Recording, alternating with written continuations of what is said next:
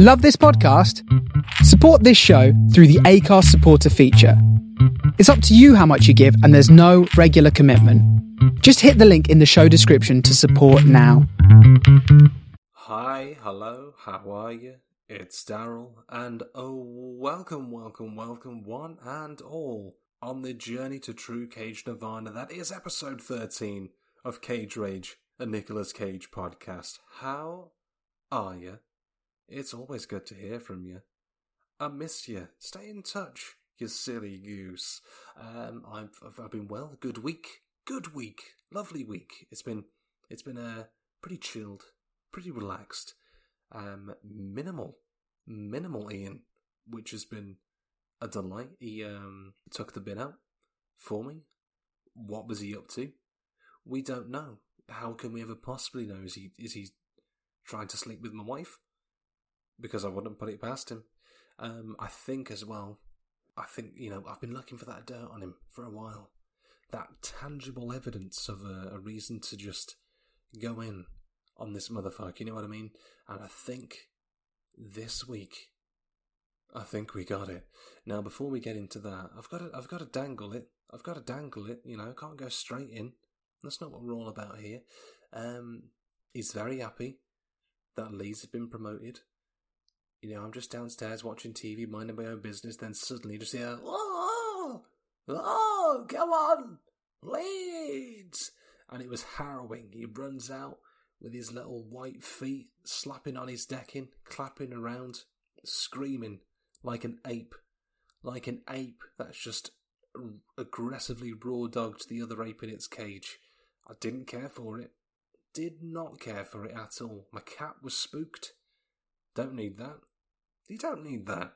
You sure, if you like football and that's your vice, that's what you're into, more power to you. Not for me. I prefer to have a bit of wrestling in my life. Kick that ball, make that money, or oil up, pants on, wear a little cape and slam some dudes. I know which one I prefer. Now, going into the tangible evidence. Now, on my road where I live, parking isn't readily available. You can't just reserve it. You don't have some kind of a license or certificate or whatever you want to call it to say that you can park there. No free pass.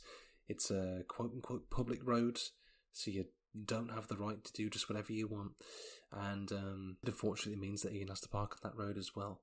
But there's, just on the main road, there is a Chinese couple who run an orthopaedic business.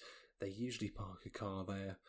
Now, this occasion, they had two cars there, because I believe the lady who runs the business, her sister was there. So Ian, he's a bit of a militant guy when it comes to policing who parks here, who parks there. He's popped round and he said, "I know what cars are going on. Whose car is this?" And she says, "It's my sister's car." And he says, "Well, is your sister going to move it?" She says, "Well, she's in the shower." Ian says, "How long is she going to be?" She says, "Oh, I don't know, 10-15 minutes. Well, is she going to move it in 10-15 minutes? And she says, "Yes, just trying to get Ian off the back." So he comes back round. I'm assuming that he was wearing shoes at this point. And then the bloke, the bloody fella, comes marching down. And he says, "You've been shouting at my wife. I'm not having that. That's not on." And this is where we get into the nitty and indeed the gritty, right? Because the guy says to him, "Well, how long have you been here?" And Ian says, 23 years. And this is when he said to me, now he unfortunately didn't say it out loud, for better or worse, but he was like, "Well, I was going to say that to him. How long have you been here?" But in that way that, he was making it a race thing, and not residents living on the street kind of thing. And you know what? In that moment I knew. That whole good neighbour act, the walls came crumbling down, and I thought to myself, oh, you fucking cock, we got you. We fucking got you. So now, all of my absolutely unwarranted rage is completely warranted. And you can't see it. I hope you can hear it in my voice, but I'm smiling right now. Because I get to ride this high horse, this moral high horse, and ride off into the sunset like the gun-toting good guy I am. Pat me on the back. Pat me on the fucking back, I dare you. And on that wave of momentum, we come to this week's Cage Classic, the 1990 action film, that's right, action film, Firebirds. Oh, it's now this one's available on YouTube. You can find it, watch it in all its glory. It's a Nicolas Cage film. Of course you want to. Now let's get into a bit of the deets on this absolute production. It was in fact a co-production between Walt Disney Studios' Touchstone Pictures label and Nova International Films, released in 1990. And this is what I've said before. I'll say it before. I'll say it again. Walt Disney, the Rhino Cage, the want him on the books, need him on the books. Because at that point, there's only so much you can do with the mouse. Fuck that mouse. Let's get the Cage Dog in. Let's get the Cage Dog and see him fuck Minnie Mouse. That's the content I want, and I think you do too. Originally, this film was released internationally under the name Wings of the Apache and stars, of course, Nicolas Cage as a helicopter pilot. Now, the film will remind us frequently that he is basically the world's greatest helicopter pilot for no other reason than because 5 men wrote this film. And Nicolas Cage as a helicopter pilot is attempted to help in an effort to stop a drug cartel with none other than Tommy Lee Jones as his pilot instructor. Tommy Lee Jones, you may remember him from Men in Black, basically playing the same role, but this time he's in the air. Released on May 25th, 1990, it grossed a respectable $14.7 million in domestic ticket receipts, although was met with largely negative reviews by fucking losers who know nothing about the sanctity of a Nicolas Cage film because it was apparently a bit similar to some other aircraft action film called Top Gun. Well, you so-called critics, you name me one other person who's ever heard of Top Gun. Top Gun, more like bottom, fart, Tom Cruise, more like Tom fucking loser. Am I right? Yeah, you fucking know I am. The story was crafted by retired Lieutenant Colonels Step Tyner and John K. Swenson, both of which's names I refuse to believe are real, as well as retired Marine Captain Dale Dye. Don't believe that one's real either. And it was then developed into a screenplay by Nick Thiel and Paul F. Edwards. That's right, folks, it took 5 grown men to team up to bring Nicolas Cage to the big screen. So quick math for you, that means Nick Cage is at least equal to, or more powerful than, 5 human men. And I will fight anyone who tells me I'm talking shit. So let's get into the meat of Firebirds right here. We kick off right off the bat with 4 absolutely majestic choppers flying in from the sun. Military? I hardly know her. What I do know is that Nicolas Cage is most definitely flying on one of those aerial hogcopters. There's even this proud, and you sort of know the music, this proud military American music just pumping out, and it makes you feel like you are in the American forces. Now, we're not even 3 minutes in, and I'm already popping a sweet US Rager. I look down, and it's saluting the flag. That's just the kind of film this is. So it starts with Cage retelling his 4th team mission to, I don't know, some chodes in suits. They're not important. But the most important detail here, despite all of this exposition, the most important detail is that his pilot code name is Snake 2. Incredible, right? Snake 2. I like to think that there was at some point a Snake 1, but Cage came in and he said, nah mate, look, I want to be Snake. And Snake 1 was just like, fair play mate, I don't want any trouble here. So Snake 1 changed their name to Dumb Shit 5. I would henceforth like my code name to be Big Boy 69 XOXO. What's your code name when you're flying with Cage to take down drug cartels? Let me know on the usual social media. That is at CageRagePod on Instagram, at Cage_podcast on Twitter, on the YouTube channel as well, Cage Rage Podcast, and just because, Ko-fi.com/Daryl Edge, KOFI.com/DARRYLEDGE. If you feel like you're entertained by this and want to chuck a pound, go into your boy. Now, in the meantime, while all this is going on, Cage is just telling the tale of all of his loser pilot team, who can't hold a candle to the man himself, they all got shot down. An absolute disgrace to the name Snake 2. There was some unknown enemy pilot who did all the Sky murders. Again, in the same way as Cage's character, Preston, they keep telling us that he's the star pilot, the best pilot ever. This person is also the best enemy pilot in the world, just for no other reason, no other developed reason than the film tells us that he is. I'll be honest, this is a very simplistic, basic film. It's very much a popcorn film. You just watch it mindlessly. You don't expect big things from it because, dare I say, 85% of this film is just some forms of training montages and one-dimensional characters trying to say as many quote-unquote cool things as they can, because 5 men wrote this film. It is what it is. It's fine, but just don't have too many big expectations about it. But going back to the enemy pilot who did the aerial bang bangs, for simplicity's sake, because he's never named, let's call him Ian the Sky Cuck. So I will add that so far. Cage has just delivered all of his lines in this very, I don't know, melancholic, monotonous way. Maybe it's because all of his mates died, but I prefer to believe that he knows he's the best thing about this film, and so he doesn't even need to bother acting. You know, gotta save that energy to better things, like raw dogging, you know.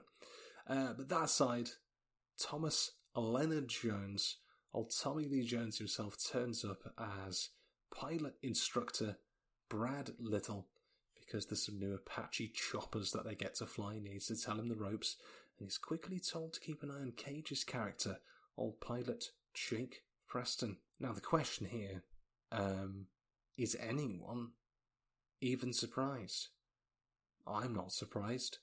You didn't even need to tell me that Nick Cage was the best pilot, and I'm like, you just know, like an instinctual thing, you know, it's in your DNA. So they do a little test flight together, and Cage is busting out all sort of flips, all sort of twists, while chewing gum. He's not even bothered. He's not bothered at all. And it's easy to understand how classic video games like Star Fox were based on the flying aptitude and big swinging dicked skills of a man like Nicolas Cage.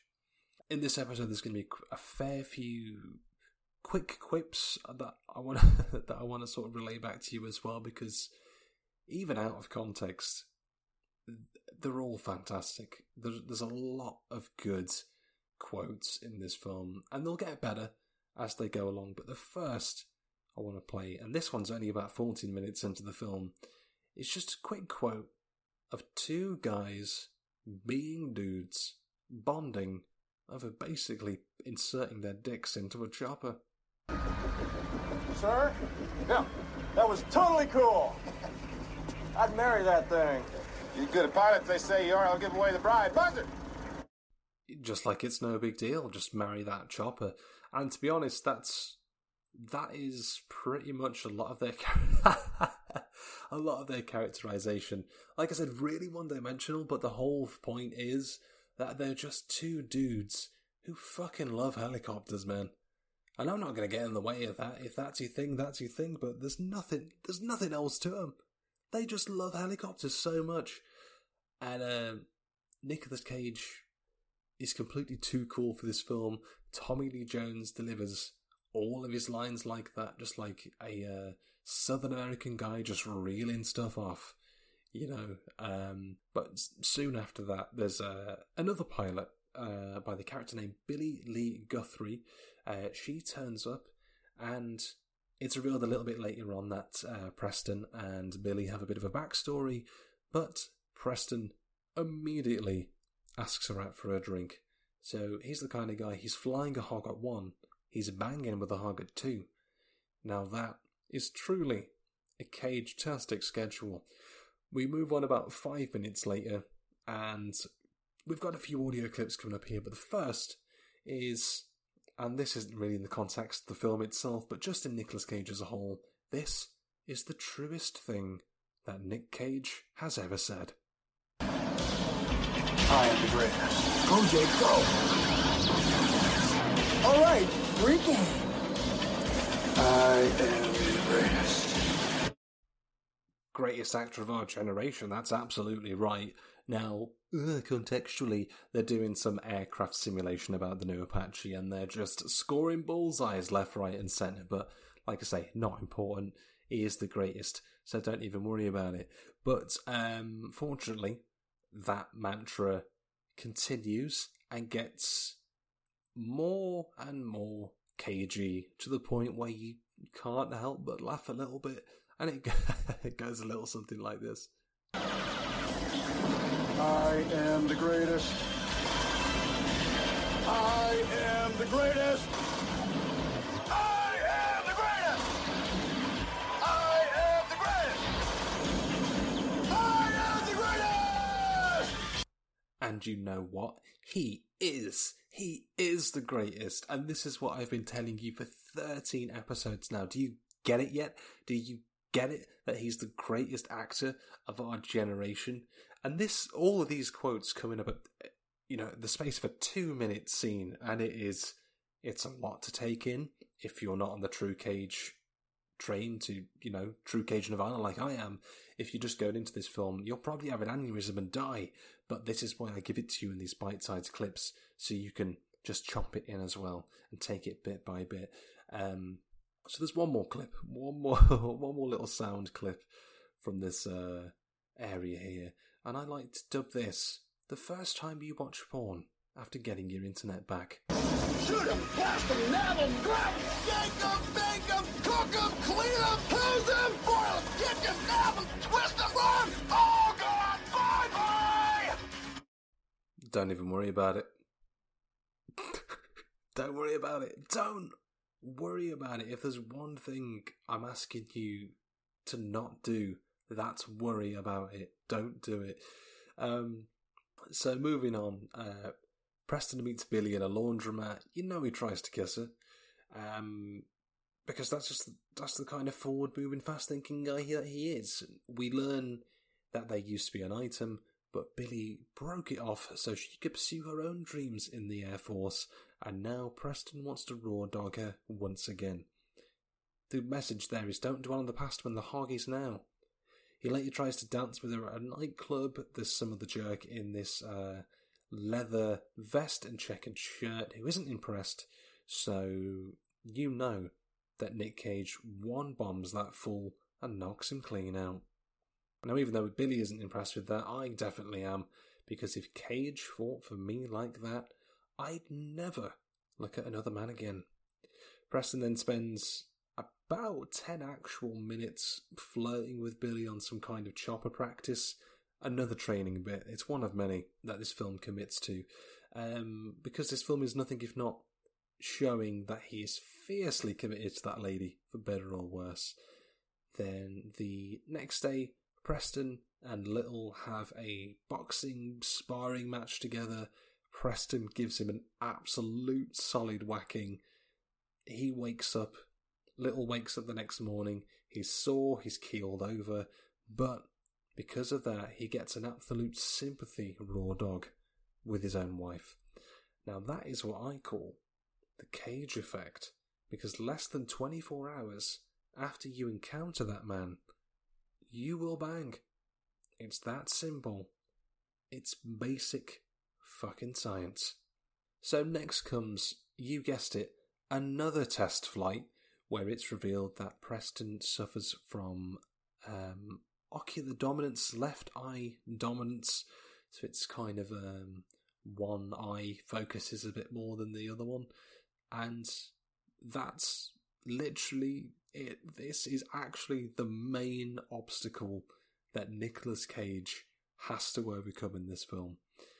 Billy hears about it and tells Preston not to worry about it, because what's happened during that the flying scenario with Little and Preston, the eye dominance comes to the fore. He can't quite get to grips with all the newfangled technical controls and the interfaces in the Apache, so Little has to take over, and he cancels the training session. So Billy hears about it. She says, don't worry about it. It's a bit like sex. No one gets it right the first time, except for Nicolas Cage, who has never had a bad experience with his outstanding hog. So off the back of this, we get yet more training with Instructor Little making Preston, and this scene, right, was another training montage, but it was a training montage so that Nick Cage could do some training later and overcome the previous bad training earlier. Are you keeping up? Does that make sense to you? So, to overcome his eye dominance, Instructor Little makes Preston drive a Jeep around an airbase with red pants on his head and a DIY telescope attached so that he can overcome this disability. Genuinely. He has what is effectively a made-at-home GIMP mask with a steampunk eyeglass tube so that he can see the chopper when he's flying it. It's really odd. Because, this scenario, any normal human being probably would have been recommended to go to an optician's at the very least and just get some glasses specially made for your particular vision. Not Nicolas Cage, though, because he's never been one to take the coward's way out, and neither should you. So, the other moral of this film is if you're having a bad day, put some fresh undies over your face, effectively blinding yourself, but then throw yourself into a training montage, and there's nothing you can't do. But needless to say, he passes with flying colours. Get it? Huh? Flying, because helicopters. I'm wasted on this podcast, you motherfuckers. Now, perhaps more importantly, now he's overcome the training scenario, is that Preston goes to Billy, tells her that he's nailed it. Billy decides to help Preston celebrate the good news.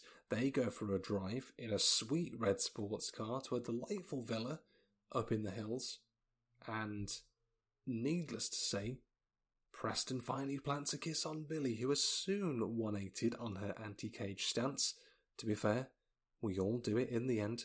And, as Do You Remember by Phil Collins plays, because of course it's Phil fucking Collins, and I'm going to give you one guess as to what happens next, okay? So, just take a moment, think about the options, no real rush, but do they?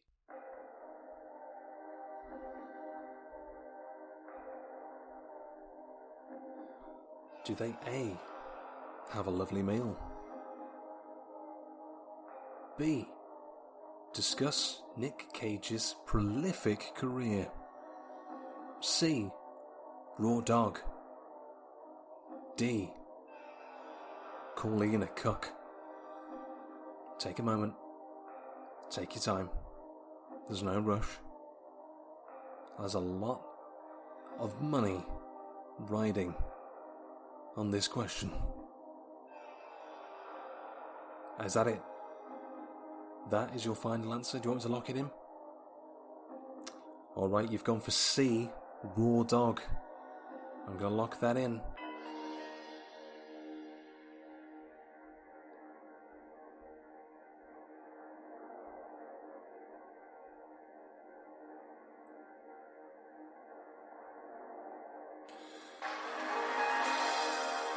You did it, that was right. The answer was indeed C, raw dog.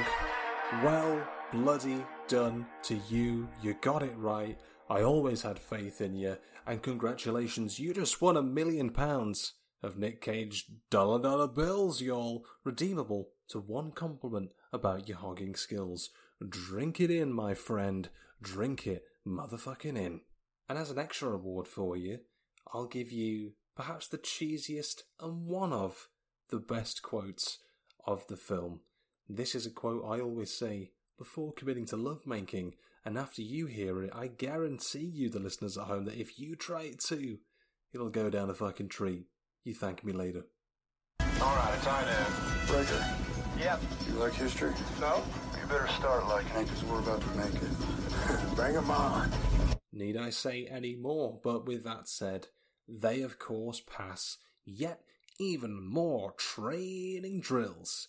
So far, this film has been pretty much one whole actual human hour of just helicopter training and Nick Cage just living for helicopters while fixing his eye problem with a gimp mask. And that's the best thing about Nicolas Cage films, is that me saying that, it's not an exaggeration, it's just a description of the acting talents and methods of the greatest actor of our generation. What else, at this stage, 13 episodes in, do you want me to say? You know? But now it's the time they need to go to the big battle, finally, with 20 minutes of this film remaining. But prior to taking on Ian, the flying cook, Preston and Little, they jerk each other off a bit with some various aerial-based compliments, but then the base is suddenly attacked by the cook. Explosions go off all over the place, even though, visually speaking, there's actually nothing that could have caused them to happen other than 5 guys in a writer's room eating each other's arseholes in a human centipede formation because they're writing an action film. But there you go, late 80s, early 90s, it was a simpler time, you know? So suddenly, they're all in the air, they're engaging for Ian the flying cook, and the cook targets Billy while Preston remains, how best to describe this, homicidally calm, coming out with the next greatest quote of this film. You're not touching her, you filthy piece of shit.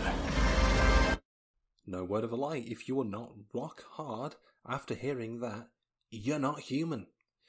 So, after a tense cockfight of 2 airborne lads swinging the dicks, Cage, of course, comes out on top, and he blows Ian up with a sick missile barrage. You get Preston and Billy embracing at the end, and then Little gets, at some point he got shot down, don't worry about it, but then as he's getting stretchered away, he comes out with this absolute fucking gem. Oh, Christ, sir. Where's the meat wagon? Just up the hill, sir. Don't drop it. No, sir. Oh, Christ. You drop me, it'll be the end of life as you've come to know it in the U.S. Army, trooper. Sir! Just outstanding the whole way through. What else can I say to convince you of that at this point? So he gets airlifted out and calls Nick Cage a first-class American, if you didn't already know that, as Preston and Billy take a chopper back to the base with yet another Phil Collins song, Find a Way to My Heart, no doubt to go off and raw dog in the sky, the truly most American way to hog as the film comes to an end. Like I say, this film, it's fine. It's fine. I'd probably give it a 6 out of 10, 5.56 out of 10 of Bronze Cage. Obviously, it's a Nick Cage film, 10 out of 10. But to say that it doesn't have much of a plot is maybe being a bit generous. I don't really know what the plot actually was. I think it was very loosely, we've got a drug cartel to take out. Nicolas Cage, you're a good chopper pilot. Do you want to go and do that?